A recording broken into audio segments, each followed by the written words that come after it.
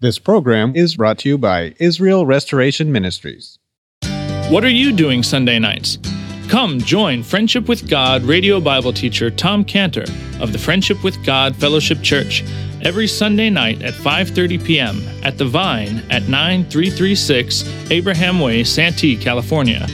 Watch and listen live around the world to Tom Cantor Sunday evening on YouTube.com by searching for Friendship with God Fellowship or by going to our homepage at friendshipwithgod.org.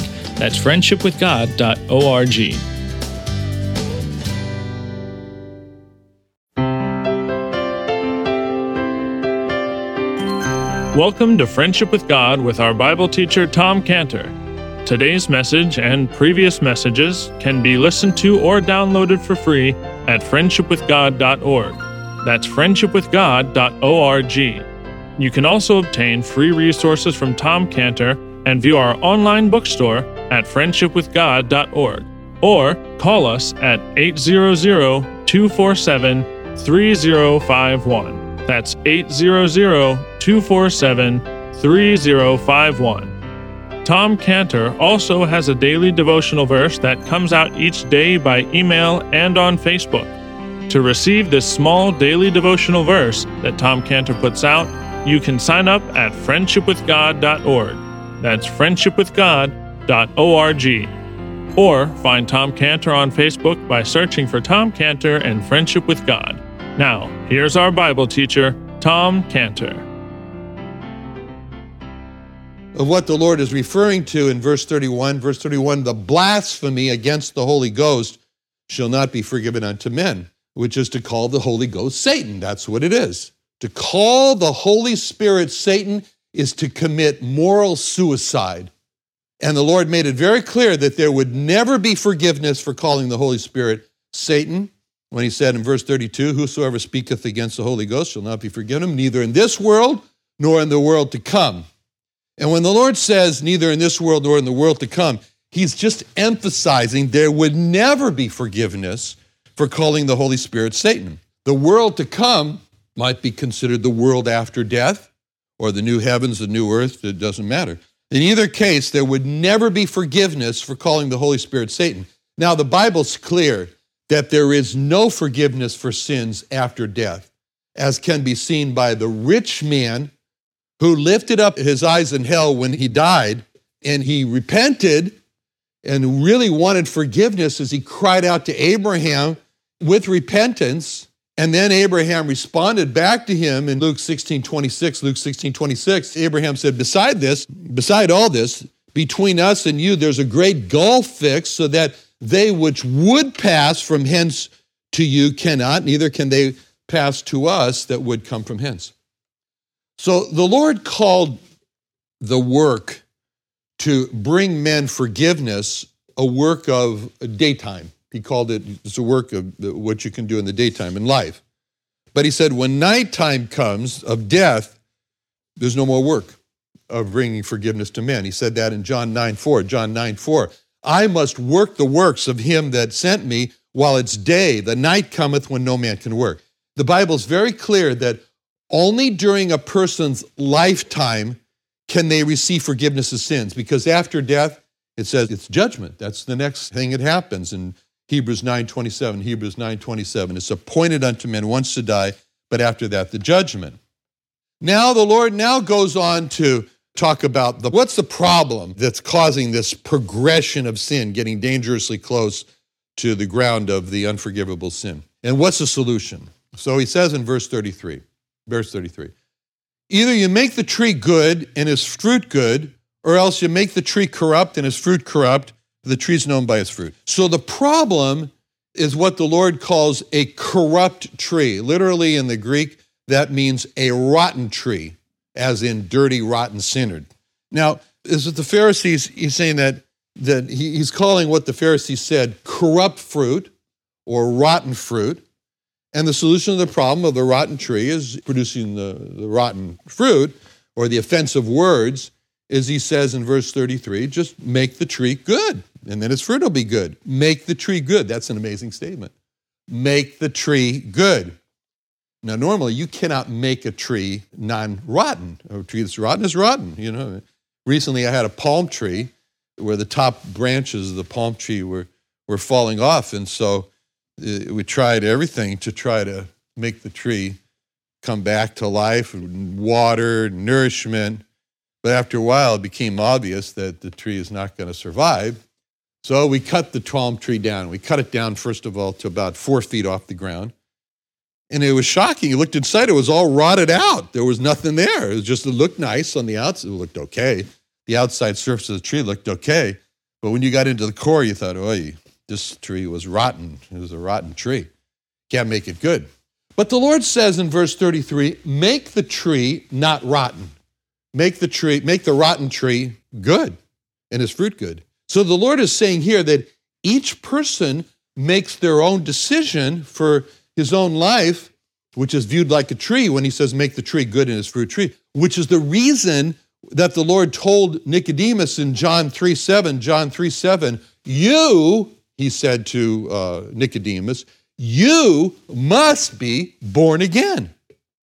Now, whether or not Nicodemus would be born again depended on Nicodemus. That's why he said, you must be born again. It was Nicodemus' decision alone whether or not he would be born again. All he had to do was just come to the Lord confessing that he was a dirty, rotten sinner and rely on the Lord to make him born again, because the Lord said in John 6:37, him that comes to me I will in no wise cast out.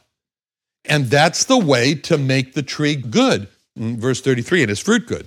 It means a person has to be born again, and that will cure the problem of the sinning more and more from the rotten tree, of the offensive words, of the inching closer and closer to the dangerous ground of the unforgivable sin of blasphemy against the Holy Ghost. And this is very rare. People don't usually do that, call the Holy Spirit Satan. They say a lot of terrible things about Christ, but anyway. Now, the Lord addresses the Pharisees directly, and he addresses them like John the Baptist addressed them in verse 34, when the Lord said, "O generation of vipers, how can ye, being evil, speak good things? Out of the mouth, out of the abundance of the heart, the mouth speaketh." Now, a viper, that's quite a viper. A snake, a viper. Snakes really do have very beautiful skins. They kind of glisten in the sun. They're alluring, which is how they are able to strike so many of their prey, like our goats. They were always wanting to see, what is that? That was a deadly curiosity. Because the viper also will lay low in the vegetation. As a matter of fact, down in Loretto, Rosie takes care of the house there. She wanted all the green vegetation cut because the snakes get in there, And she wanted just some white stand to put there, so that's what we did. Because snakes lay low and they hide in the vegetation. Snakes take time to study their prey. If you ever watched a snake sometimes they have heat sensors and they will actually move their head back and forth to where the prey is, to track the prey like that. They take time to study their prey to make their strike effective. Vipers very rarely miss in a strike. And then vipers rely on a surprise, quick attack. And then, of course, vipers inject a paralyzing poison into its prey. Now, that's what the Lord's talking about here. The slander that the Pharisees have said is like a viperous venom. And the Lord described, again, what is the problem of why they would say such poisonous things, such rotten things like that. And he says in verse 34, out of the abundance of the heart, the mouth speaketh. Now, the word abundance in the Greek there is meaning the overflowing. So out of the overflowing of the heart, the mouth speaks. It's just like saying that the heart is like a glass, and the glass is full. And if you, like each one of us, our hearts are like glass, and our hearts are full. And so if you upset the glass like that, you're going to find out what's in the glass because the contents are going to overflow. Like the Pharisees were upset when the people called the Lord the Son of David, so their full glass was shaken, and then what came out of the glass was this statement, well, he's casting out devils by the devil. And that's why the Lord said in verse 34, out of the overflowing of the heart, the mouth speaketh. So when a person's upset, he'll say things that reveal what's really in his heart. That's the terrible part. And now the Lord calls what's in the heart, in fact, treasures. Two types of treasures. He's saying that. Two types of treasures now. A good man out of the good treasure of the heart bringeth forth good things, and an evil man out of the evil treasure bringeth forth evil things. Okay, so those are the two types of treasures in the heart. They're either what he calls the good treasure of the heart or the evil treasure. Now, the Bible says what the good treasure of the heart is when it says in Colossians 1:27, Christ in you, the hope of glory. When it says in Galatians 1:16, his son in me, in Philippians 2:13, God worketh in you both to will and to do of his good pleasure. So the good treasure of the heart is the Lord himself that comes into the heart when a person makes the decision to open the door and let Jesus come in. Open the door to the Jesus of Revelation 3:20, who said, behold, I stand at the door and knock. If any man hear my voice and open the door, I will come into him and will sup with him and he with me. So the Lord Jesus in the heart is the good treasure. That's the good treasure. Now the Bible says that there's the evil treasure of the heart, which is everything that's natural in us is evil, according to Romans 7:18. I know that in me, that is in me, dwelleth no good thing. The evil treasure is all of our natural imaginations are evil, according to Genesis 6:5. God saw the wickedness of man was great in the earth, and that every imagination of the thoughts of his heart was only evil continually, nonstop. The evil treasure is our natural origin, where we came from. Our origin is evil. Psalm 51:5. Behold, I was shapen in iniquity, and in sin did my mother conceive me.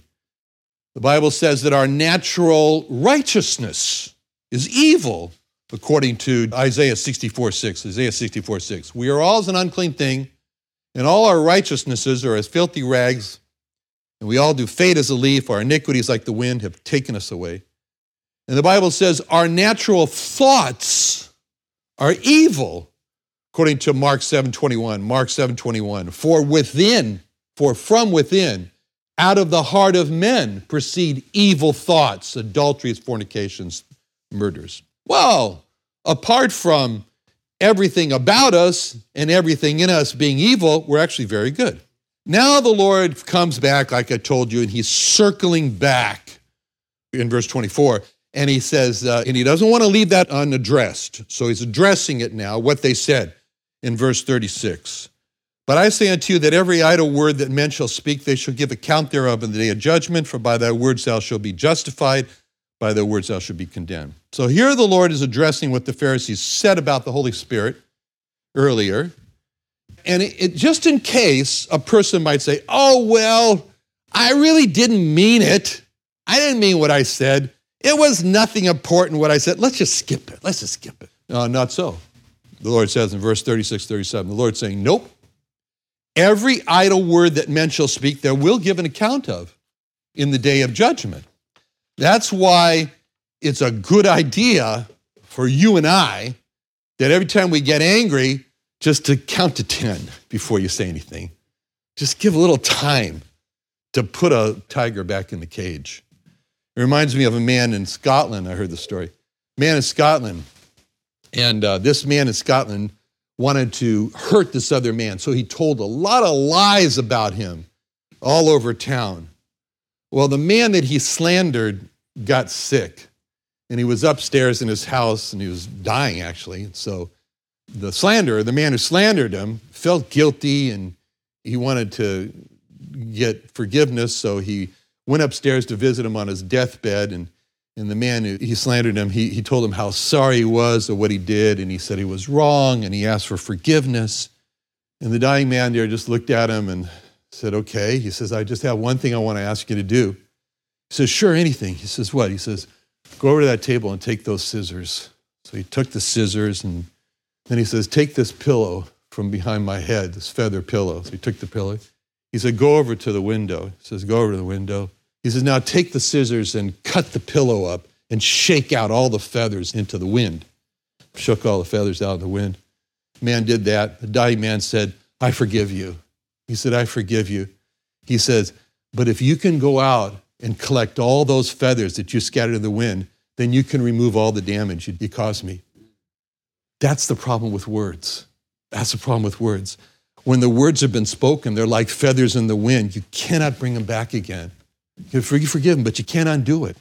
Some of the Pharisees, they said in verse 38, we would see a sign from thee. The Lord quickly said no to this belief system that's got to feed on one sign after another, one miracle after another, on a belief system that craves to see the supernatural. It's supernatural. People have to see one miracle, one supernatural miracle after another to prop up their beliefs. The Lord said no. And instead, the Lord holds up a group of people and a person, both Gentiles, all Gentiles, who displayed what the Lord saw as the Pharisees needed in order to make themselves good. First, there was the Gentiles in verse 41, Gentiles verse 41. The men of Nineveh, they're the Gentiles, shall rise in judgment with this generation and shall condemn it because they repented at the preaching of Jonas. Behold, a greater than Jonas is here. So those men of Nineveh represent those who are spiritually and culturally very far from God, but they represent those who are eager to respond to God's call to repent.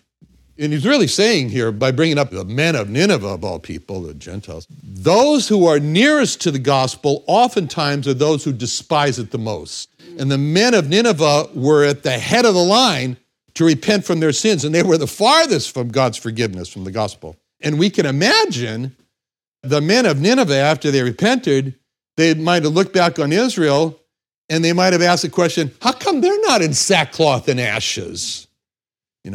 That's why he said in verse 31, the men of Nineveh shall rise in judgment with this generation and shall condemn it because they repented at the preaching of Jonas.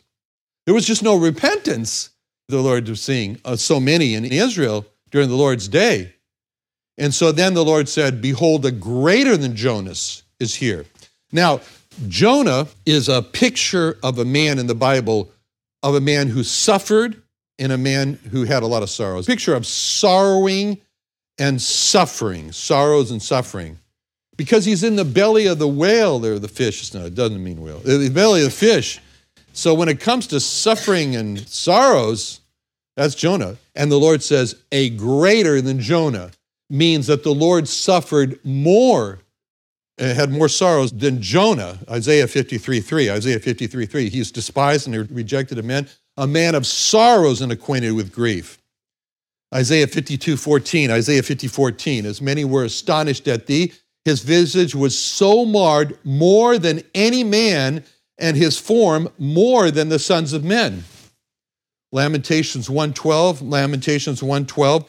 Behold and see if there be any sorrow like unto my sorrow, which is done unto me.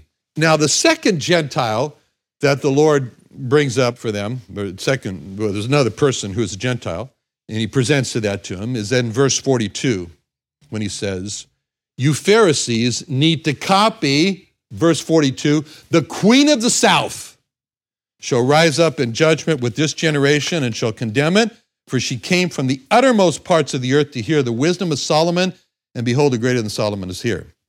Now, the queen of the south, it represents those who are physically far from God's witness, physically very far. She's called of the south, and she came from afar, which means that she was far from God, but she had a great longing for God, a great longing for God. So she came from a far country, and she had to go through a lot of difficulties on the way to get there. I mean, robbers and drought and sandstorms. And we can imagine that at each step of those difficulties that she said, it's worth it, it will be worth it, I'll press on. She had no invitation from Solomon to come.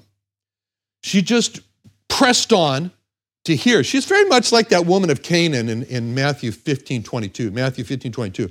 behold, a woman of Canaan came out of the same coast and cried unto him, saying, have mercy on me, Lord, thou son of David. My daughter is grievously vexed with the devil. But he answered her not a word. Boy, that's a big obstacle. Obstacle number one, she's a woman of Canaan. Obstacle number two, he doesn't respond.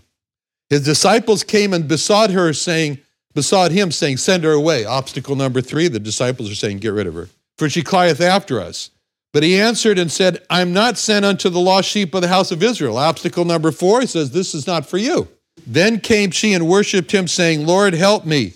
But he answered and said, it's not meet to take the children's bread and cast it to dogs. Obstacle number five, she's just been called a dog. And she said, truth, Lord, yet the dogs eat of the crumbs which fall from their master's table. Then Jesus answered and said unto her, O woman, great is thy faith. Be it unto thee as thou wilt. Her daughter was made whole from that very hour.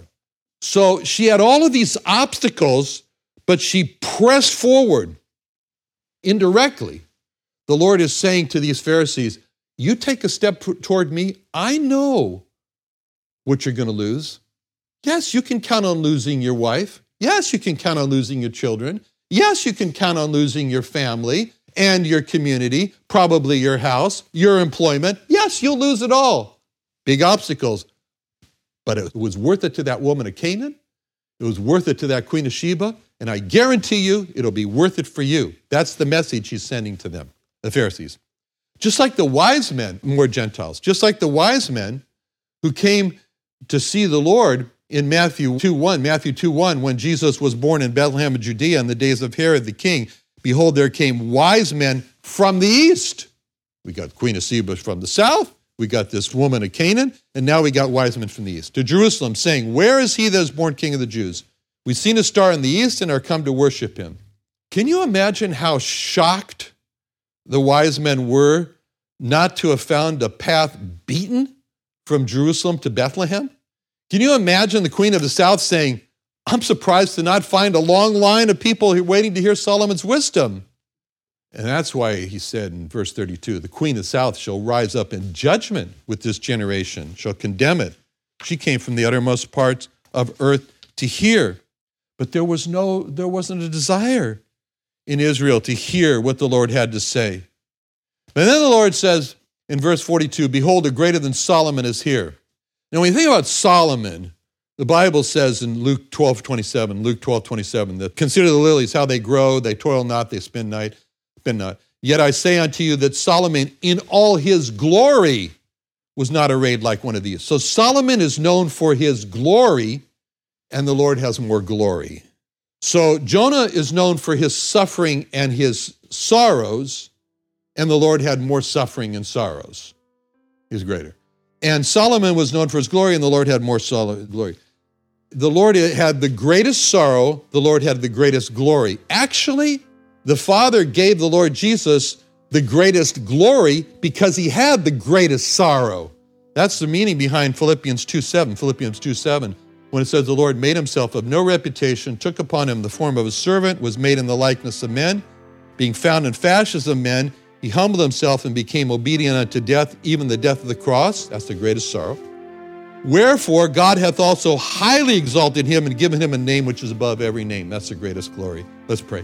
Father, thank you so much for our Lord Jesus Christ. We really do admire him, and we learn from him. He's our teacher, and we love him this morning in Jesus' name. Amen.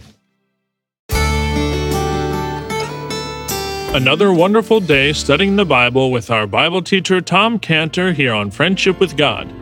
Don't forget that today's message and previous messages can be listened to and downloaded for free at friendshipwithgod.org. That's friendshipwithgod.org. You can also go online to find free resources from Tom Cantor and our online bookstore at friendshipwithgod.org. You can also find Tom Cantor on Facebook, and you can also go to friendshipwithgod.org to sign up for his daily devotional. Tom Cantor is also the founder of Israel Restoration Ministries. You can visit that website at israelrestoration.org. You can write to Tom Cantor at P.O. Box 711330, Santee, California 92071. That's P.O. Box 711330, Santee, California 92071, or email Tom Cantor at tomcantor@friendshipwithgod.org. That's tomcantor@friendshipwithgod.org. For more information about Tom Cantor and Friendship with God and Israel Restoration Ministries, call us at 800-247-3051. That's 800-247-3051. What are you doing Sunday nights? Come join Friendship with God radio Bible teacher Tom Cantor of the Friendship with God Fellowship Church every Sunday night at 5:30 p.m. at The Vine at 9336 Abraham Way, Santee, California. Watch and listen live around the world to Tom Cantor Sunday evening on YouTube.com by searching for Friendship with God Fellowship or by going to our homepage at friendshipwithgod.org. That's friendshipwithgod.org. This program is brought to you by Israel Restoration Ministries.